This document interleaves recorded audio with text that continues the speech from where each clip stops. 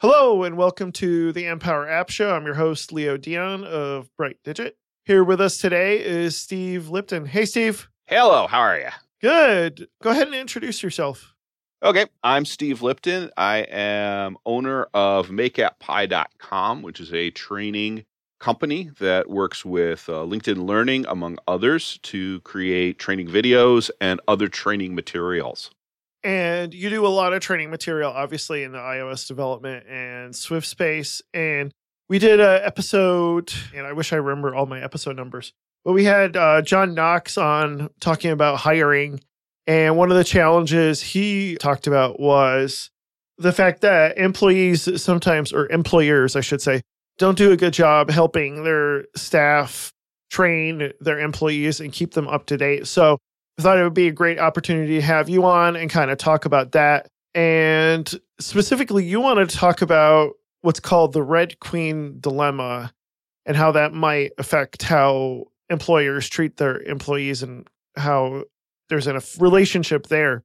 I'll let you go ahead and explain the Red Queen dilemma exactly. Okay, because this theme's a lot of what I think about in training. And what that tends to be is that it goes back to Alice through the Looking Glass. And she was talking to the Red Queen, who was talking about that they always have to run because everything is constantly moving. And just to keep in place, you have to run fast enough.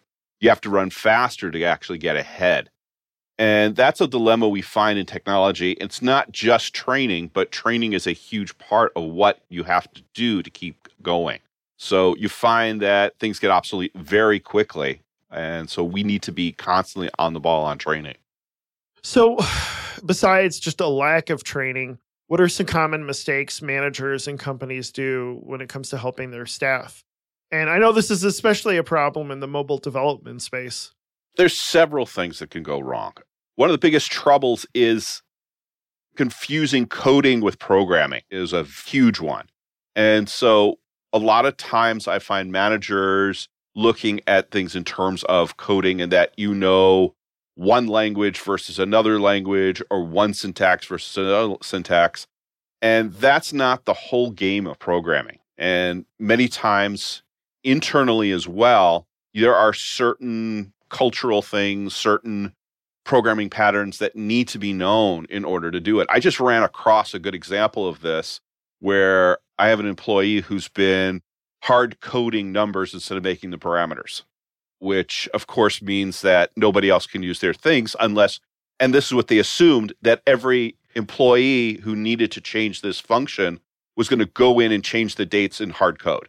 And this was putting on customer service people where it's going to be changing code. Yeah. And so what happens is people say, oh, I just need this person who has this amount of experience in code.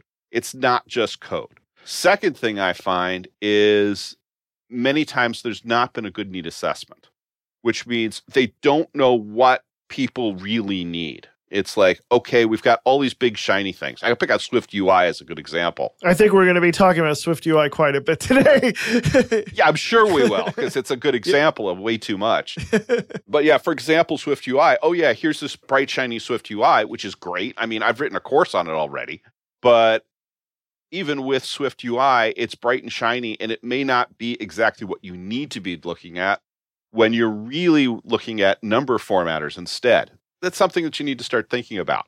Where is your real issues? And the third issue, which particularly in the technology space, people tend to forget about, is the soft skills training. I mean, there's a lot of skills that are necessary in listening and teamwork that if you don't have, you're not going to have a good team to begin with. You're not going to be able to get from your customers, both internal and external, if you're not listening well, the actual requirements you need for your application. So let me see if I can parse some of this out. So it sounds like one of the big issues is that they don't understand the difference. When you say coding, what I'm hearing is like understanding syntax and API. Yep. So like, how do I build a user interface in Swift UI? Okay, everybody can do, like, if you follow, Apple actually did a half decent tutorial on how to do that on their website. Pretty easy to pick up that stuff, honestly. Where I find, like, especially with Swift UI, is understanding the patterns and like the data binding and like how to organize that stuff in a healthy fashion so that your app runs really well. Like to me, like that's more of the challenge of SwiftUI is like you said, the programming, understanding the patterns, MVVC patterns, and how to do that. Or just like basics of like not hard coding dates, which hopefully folks learn as they progress. So that sounds like one thing. And then the other one is not trying to go for what's necessarily technically cool, but what actually affects the business and actually helps the customer and builds the business and business of that app, so to speak. And then lastly, it sounds like soft skills training is super important, which that goes without saying because we need to communicate. None of us work in a silo. Even those of us that are solo, like myself, like we still need to like communicate with clients, communicate with potential customers and things like that. And soft skills are super important. Does that sound pretty much like what you said? Yeah. I think you've got it pretty much straight. Yeah. So what's the benefit of like training the staff as opposed to just hiring new employees? Because I see this as a big problem is like people just don't, I don't want to say like respect their current employees, but they just kind of like, oh, well, it's cheaper for us just to hire somebody new who knows this thing as opposed to like training the staff that they currently have. I think you got two problems with it. And I've sometimes seen this if you look at some ads for people who are looking for different jobs. And you go down the LinkedIn lists of iOS developers, and you'll find at least one or two that say 10 years experience in Swift or something like that. Which, I mean, Swift's 5 years old, so it's not going to happen. But you'll find ones like that all over the place. And the idea is that your developers, programmers are interchangeable parts. The problem with that is that, first of all, it's not true. And second of all, there are so many internal APIs to anybody.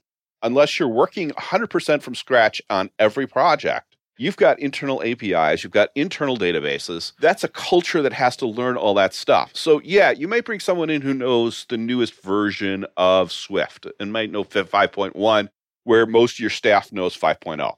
Great. However, most of your staff knows where all the database files are. Yep. You're having to train all those people on how to get a database figured out. It's going to take you just as long as doing the couple hundred changes between 5.0 and 5.1. It's just like also just the knowledge of the business itself. Yes. Outside of programming. Like you said, it's one thing to know how to do a specific API, but on the other hand, if you're running, I mean, let's just say Uber, for instance, you know, you're building an app for Uber. There's a lot of company knowledge about, you know, how to get a car and how to make sure that the driver is there and how they get there on time. And like the business knowledge that is built in, you lose that if you're just going to keep hiring new people for an API. Oh, yeah. I mean, I dealt with that directly and saw how much different it is. In one of my first jobs out of college was as a support tech on site for installing a accounts receivable system for physicians. And you'd think that doctors would be really easy, that you'd just be doing the same kind of billing all over again. And it doesn't matter if it's the same kind of practice or not. Everybody's got something so different between their state and local regulations, between how they run their practice and all that stuff. They're all different.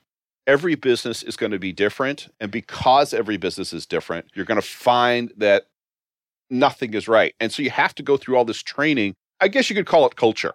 And there's lots of cultural, both internal and tech culture, for lack of a better word, that you need to be careful about. So all of those things also need to be trained. Yeah, exactly. So we talked about the benefit of training your staff and the benefit of having all that company knowledge. But on the other hand, there are situations where it might be beneficial to hire like a consultant or a contractor. Can you think of like some specific situations where that might make sense? Sure. I wasn't a contractor in the tech sector. I was in the restaurant sector for many years as an interruption in my career in IT and development. And in that time, I learned a lot about consulting. Where you find consultants useful is the exact opposite of where you find employees useful. We just talked about that there is this internal knowledge that you need to have all the employees have, and that's part of training as much as knowledge from outside that you can hire in. A consultant, you're looking at the exact opposite. A consultant is someone that is going to look at something and take it from the outside perspective and say, hey, you're doing all kinds of crazy things you probably shouldn't be doing. And from that perspective, that's where consultants are very useful. In my other job outside of MakeAppPie, I will also use consultants when I have bigger projects that are beyond the capacity of what I have here. So there are times when there's something that I'm just not going to be able to handle, or the people here are not going to be able to handle. So for example, if I ever went to something with machine learning, I just can't wrap my head around that stuff at this point at least. Yeah, that makes sense. I would hire out. We have a couple of things, for example, there's a couple of people here who want to do stuff with vision systems. I am not the person to talk to. And sometimes you just have to say, okay, I am not here. I am not going to be able to get this particular thing done. I'm going to hire out to get it. And you might hire out in order to have someone just make the thing, or you might hire out to have someone train you and get those things under control, be it a trainer or other training materials. It seems like part of it is, like you said, getting someone when you're beyond capacity or that special knowledge, like you said, but also just having that 10,000 meter view of actually being ignorant of the inside company knowledge, and getting that outsider perspective can sometimes be helpful to the work that you're doing. Does that sound correct? Yeah. I mean, I've had it happen. I was a restaurant consultant for a while, and I was actually in food safety. And there were many times that there were things that people did. I can't actually talk about it. One of the things about consultants is, we're under confidential agreements, but I have seen some really knuckleheaded things that people do. And they were just so used to doing those knuckleheaded things. It took someone from the outside to say, no, this is wrong. You really should be doing it this way. And in a couple of those cases, it actually was better for them, not just from a food safety point of view, but we were actually finding food costs changed, and they had better profitability by just making a few simple changes. And how many restaurants do you think you saw within a year when you were doing that? Within a year? Oh, hundreds. So it's like you're seeing all these restaurants, and you can kind of see like patterns within these restaurants and what they're doing right and what they're doing wrong. So it's almost helpful that you've seen an aggregation, I guess, of all these restaurants and businesses. And you could provide like knowledge and experience knowing all those restaurants to specific ones as you consult.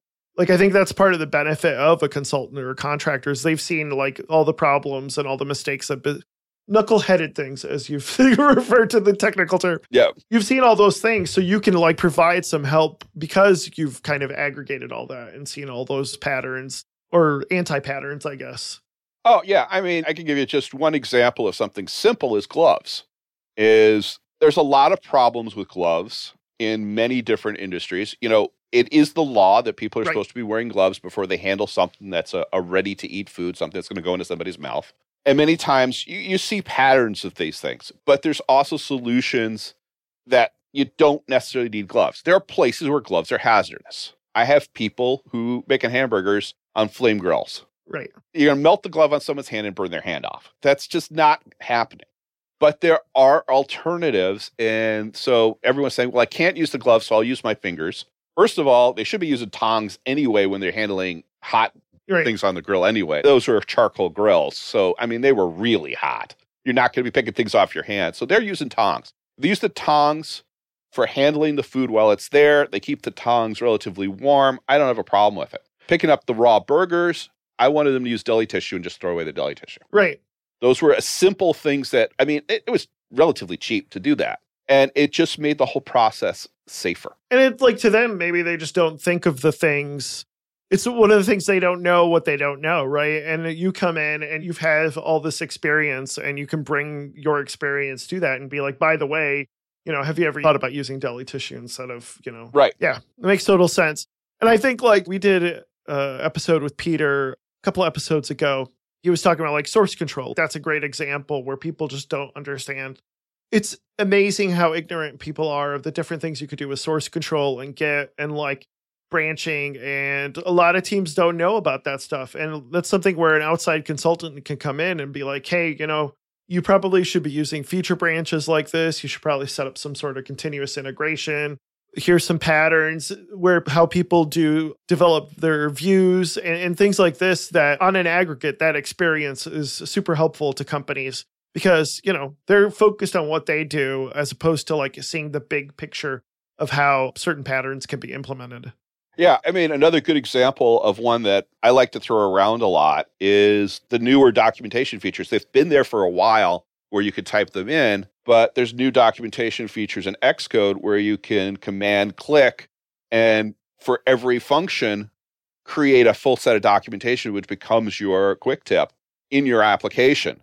Here, any listener wants to hear this. If you want to do training material on Xcode, you'd make so much money on it. That is such a mammoth piece of program and developer tool that there are so many tips and tricks with Xcode for sure. I think the tip is coming out shortly for exactly that whole bit of documentation, which is why I have it so on my head. So one of the things I do on LinkedIn Learning is iOS development tips. And we weekly put out tips to do things exactly like that. And so that's one I'm a big fan of. Get documentation on everything. You get your quick tips where you can then hit option click on something and it's your code that's showing those things, which when you have a team, not everyone's going to know what you did with everything. Yes. Yeah, the documentation features are not very documented. Can I say yes. that? Yeah. Okay. But they're getting a lot better. I know there's some stuff on the Swift website where they've really updated that and show a lot of potential when it comes to that stuff. And I have played around with like Jazzy before, which I think is put out by the RHEL team. And there's a lot of great stuff when it comes to documentation in Swift that is super helpful when it comes to teams. So I wanted to ask, how can a company figure out when they have good material? Like, what is a good way to judge good training material for their company? I think there's a couple things you have to look for. First of all, what do they mean by good? And that goes back to two things we've already talked about. One is appropriate material, and that fits their internal worldview. So I'll pick on singletons because it's a good one to pick on. I can make sure I can get a shouting match going on with singletons, for example. There are some people who find that singletons work within the right context really well. Some people consider them just another global variable and will start screaming when you throw a singleton in. That's a cultural thing, and that works with whatever your organization happens to do. So there are programming patterns, there's programming practices, and you're going to want to look at the training material that more matches your programming practices than necessarily just a general code. So stuff that I write might be better than, say, Ray Wenderlich, for example. On the other hand, I may have style things that work better for some organizations than they do.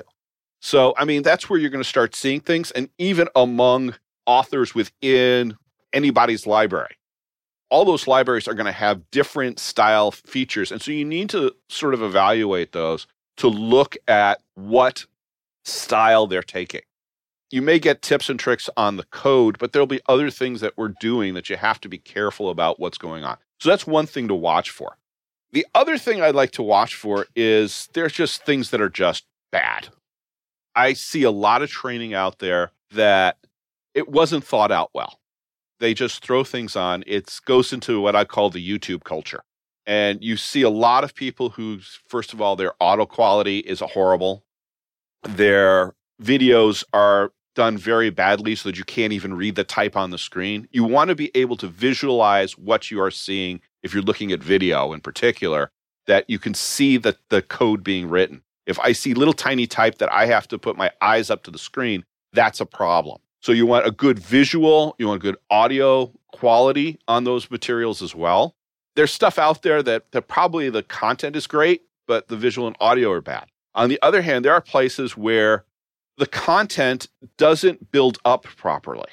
And when you look at content in training, there are certain ways that you're going to build it up. There's something called the Bloom's taxonomy, which I don't know if you've ever heard of, but Benjamin Bloom came up with this idea, and I'm going to stick with only one of his schemes here, where you start with knowledge level stuff and you work your way up to higher level thinking. And many people will jump to a high level of thinking without doing some of the knowledge level, and the gap is too strong for people to understand what's going on.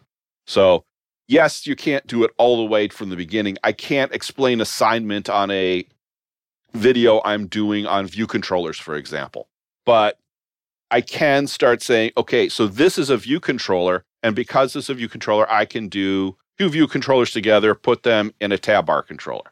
I could talk about that, but you need to have basic knowledge and make sure that your audience has that basic knowledge. So build up to it as well. If you don't see the build up, people are going to get lost. Yeah, I feel like that's my biggest challenge is that there's a really great book called Made to Stick. Yeah, it's Chip and Dan Heath. Yes. And one of the problems is like, if you're just like talking a bunch of like, if you're, like you said, you're talking about view controllers and people don't understand some of the basic syntax of Swift. It's just like, you're just making noise and people aren't going to figure out what the heck you're talking about. I really got to look at that Bloom's taxonomy because that's one of my big struggles is I have such a large knowledge set. So it's like, oh, you know, obviously you must understand A, B, and C. And I'm talking about D, E, F, and they don't have a single clue about A, B, and C. Yeah. And it's hard for those of us that are highly experienced to like take 5 or 7 steps back before they start jumping into the more technical knowledge set. So yeah, I think that's a really great point. And then just a couple of tips, you know, we were talking about Xcode earlier. One thing is if you're recording video in Xcode, I know we'll get into some recording video tips because I know you did a really good presentation at 360 iDev.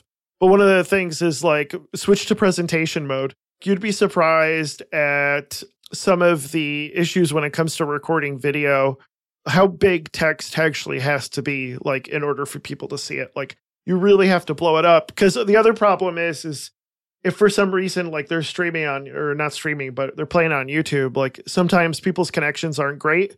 And when you start downgrading it to a lower resolution, the text becomes really hard to read if it's very small. So one of the things is like make your text really big, switch to like I think it's like presentation large when you go into Xcode, record when it's in that style. So that way it's much easier to read once you record your video. You know, let's get into it. But like what other tips do you have when it comes to recording video, coding, training, and things like that? When I'm recording, there's a couple things that I like to make sure are true. One is a relatively decent mic. You're not going to be doing this off of your AirPods or something like that, where people can't understand you. Make sure you're doing it in a quiet room so you don't have distracting noises in the back. That can get really annoying very fast. Going back to what you're talking about, I try to keep my fonts somewhere between 22 and up as far as point sizes. Works very well, and that gives you a good sense. Yeah. Make sure you've got a good screen resolution. Yes. The screen resolution presents some problems because you got to make it big enough that people can see it, but you also got to keep the files compact enough that they can actually be usable. So, I mean, there's some resolution issues there. I try to keep to a 16:9 aspect ratio to make sure that you've got standard HD, that it'll work on everything. And I also want to point out something that is important when you're talking about these fonts. Not everyone's going to be doing this on their desktop. A lot of times people will be trying to look at this stuff on their phone. And that's an awfully small screen to be doing what would normally be a 10-point font is now a 2-point font. So even if it's clear, it's hard to read. So you got to be careful about a lot of those things. Make sure you have a script. I'm a big fan of scripts when you're writing these things, is sit here and try to read as much of it off of the page as possible. It keeps your cues in place. There's the live demo syndrome, which I know a lot of people get into the problem with. I've done it myself, where you're busy doing your live demo, and because you're doing it pretty much off the cuff, you do not have a script, things can go wrong. And I've seen that many, many times in many conferences. You go ahead and try to do something, and this is the one time it fails on you. Well, a lot of times that's because you skipped a step that you were supposed to do and you forgot about it. When you're doing a video, you can put right next to you, and I usually have it on my iPad, my script, and I'm going almost according to the script, at least the code, what I'm supposed to do. I'm supposed to put this line in, I'm supposed to put this line in, I'm supposed to put this line in, so that the code is showing up at exactly the right place at the right time. I actually did have one live problem with that, by the way, which I always like to talk about. And this is a good story about why you follow scripts. I had been following that script so much and practicing it so much. I had planned to make a mistake in there intentionally. And I was so good at the script, as you'll hear in that presentation, I didn't make a mistake. It went perfect. And I was supposed to make the mistake, and I didn't. So, I mean, that's a good reinforcement of why you want to use a script. And you can even practice it. because you'll get it right the first time, and that saves you tons of time on editing. And then I'll provide some info as far as like good microphones. I'm a big fan of the ATR 2100. That's common one use. And then there's a few others. We talked about microphones before the show, but I don't know if you have any personal recommendations. But yeah, a good microphone is important for sure. I like my Sennheiser. Yeah, I've heard a lot of good things about Sennheisers. So we talked about like training material. How about like a good curriculum online? Not necessarily like just a training material, but like how can you judge based on what you see online as far as a good curriculum to purchase? I think the reputation of many of the firms is going to be the biggest way you can look at them. Okay. I mean, I'm biased here, okay? I sell videos through LinkedIn Learning. So to give my full disclosure here, I make money and royalties off of videos if you get them from LinkedIn Learning. But if I were going to someone else, Udemy or whoever else it may be, or even looking at some course on YouTube, how do you decide which one's a good one to go with? And I think it really comes down to, first of all, how many videos did that company make on this? The bigger their library, it's more likely they're going to be involved with it more. The second thing you're going to find is even looking at one video, many of them have free welcome videos. Looking at the welcome video, how did they put that together? Is that a high quality video or is it a lesser quality video?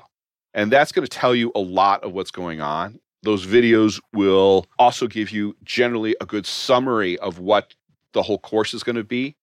Many of these companies also will put together full tracks of saying, okay, here is the iOS development track. Here is the TinySQL track. Here is this track. And they'll go through those tracks. And if you look at what those lists of tracks are, you can see, is this the kind of curriculum that I want to be following?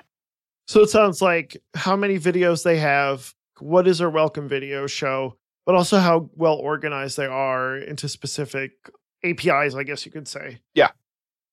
So let's get into a little bit more about Swift specifically. What has been some of your challenge, especially since WWDC, when it comes to producing training material in regards to Swift?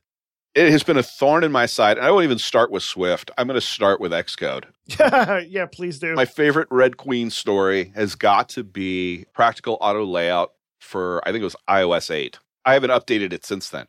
I worked very hard on putting together a book on, there was the third edition on Practical Auto Layout of how to do auto layout properly and how to understand auto layout, because I know it's hard to wrap your head around it sometimes. So I wrote the whole book. I published it through Amazon. 3 days later, the resolver button moved from a button to a menu, which essentially obsoleted the whole book. Oh, man. Which was a minor upgrade. And that's part of the biggest problem that I find and the biggest challenge I find with training in general. I saw it just the other day, is you can't publish a book fast enough. I was in Barnes & Noble on Black Friday for fun, and the only iOS book they have is an iOS 9 basic training book. Oh, yeah, I'm sure. Can't publish a book fast enough. Even electronically, in video, I have the same problem. I have a very short freshness time on almost all my videos. I ran into that problem on several of the videos. One in particular, the Playgrounds video. They changed the entire interface on me while we were in post-production. So we had to re-record 30 different scenes just to get everything to look like you would see on your screen. Yeah, Xcode is one of the bigger challenges because of all the changes that they keep making.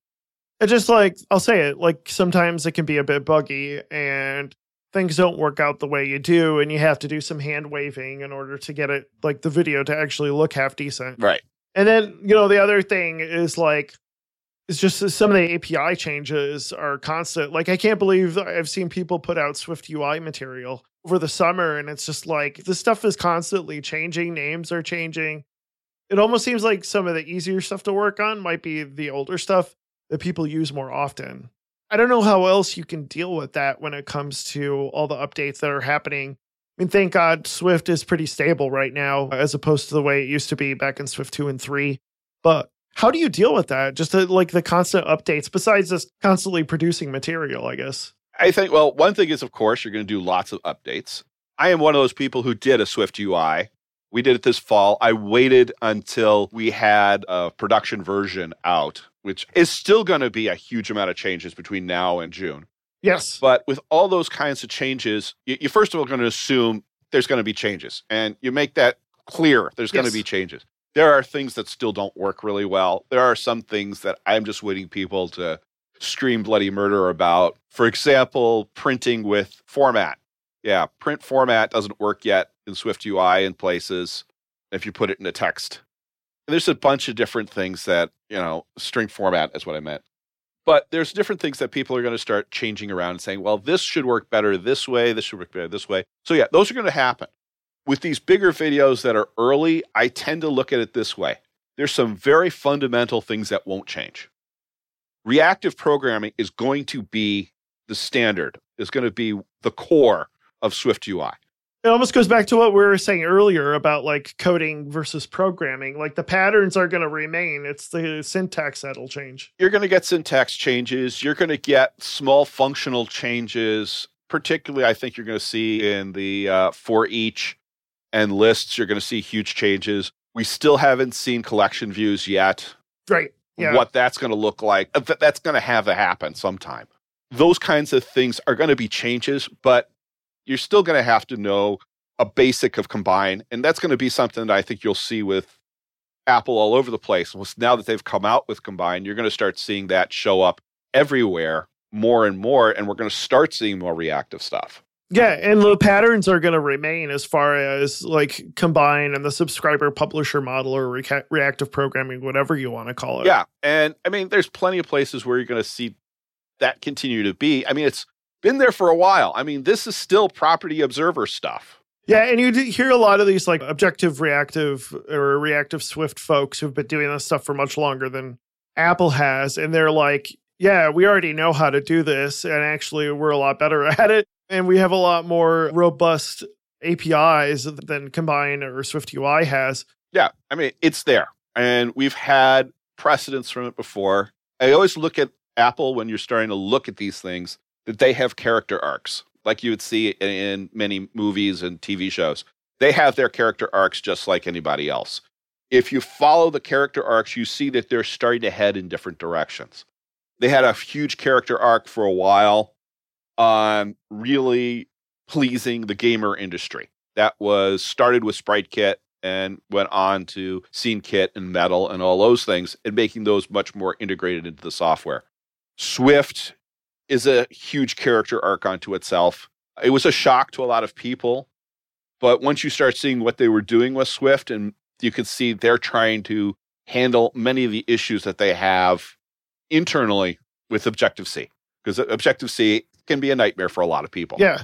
I mean, Objective-C, I'm not an Objective-C hater, but you got to the point where like 5 years ago, 10 years ago, when they started adding different syntaxes to Objective-C to make it more comfortable for a larger audience. And it almost felt like things were getting like tacked on that weren't really part of the overall pattern of Objective-C. And it made total sense to just like, let's start with a brand new language because it was getting a little bit bloated at one point. So yeah. And now we see with Swift UI, like the full transformation of Swift into the like default language, more or less, of Apple development. Yeah. I mean, they've had other arcs, and Swift UI has a lot of its roots in Apple Watch. They tend to borrow things from themselves. So the whole pretty much stack orientation is an Apple Watch thing from day one of Apple Watch, that you built everything on stacks. So, I mean, you're going to find that they do those kinds of things. But if you start learning that technology early, and if you start keeping involved with that technology, going back to the point we were talking about, you're ready for whatever they're going to change onto you next. You can start to see these curves or these arcs and start saying, okay, they're probably going to go in this direction. I'm ready for that. Yeah. And I think like I've watched development since day one, and I am very ready to no longer do WatchKit. It's okay, but like Swift UI, I'm building an app for the watch using Swift UI. And it's like, if there's any place where Swift UI is a good fit, it's on the watch, like you said, which is, of course, where it originally came from. So it seems to me like what you're saying is a technology, it's good to learn it right away, but you need to almost like stick with it through that character arc, as you call it. Yeah, we don't get interested in a character halfway through its arc. We always get interested in the beginning of the arc. And sometimes we'll see some interesting things that happen with that. There are some things in Swift UI, starting with version 3.1 of iPad Playgrounds, for example. Another really great place that Swift UI has shown up is on the iPad Playground, which means you don't have to send 700 lines of code doing auto layout in code to get a UI prototype out. It's much, much easier these days. Yes. Yeah. That's one of the places where if I'm doing quick and dirty prototypes for people, that's somewhere I want to use it. But you start seeing those arcs, and early on the arc, you get the main points. You get the main story. And then as the story refines itself, you're into that story already. Yeah. That's a really, really good point. And I think, like you said, the stuff is going to constantly change. If you don't want to be in an industry where things are changing constantly, don't be in software development. No, yeah, definitely. Well, thank you so much for coming on, Steve. Is there anything else you wanted to mention before we close out? Not that I could think of. I mean, if you want to look into some of those tips that I've been talking about, they are free for 1 week when they get published. So you can try going out to the LinkedIn Learning site for iOS Development Tips Weekly and check out some of those tips. Awesome. And we'll provide links to that as well in the notes. Where can people find you online? You can find me online at makeappie.com. And I am at Twitter at Stephen Lipton. And you can find me again on LinkedIn as well. Awesome. And then we'll provide a link to iOS development tips on Microsoft Learning as well. Thank you so much for coming on. And thank you, audience, for joining us. We are on Twitter. My company is at Bright Digit. And also you can find me on Twitter at Leo G. Dion. Please subscribe. We have some more episodes coming out very soon. And thanks again, Steve, for coming on.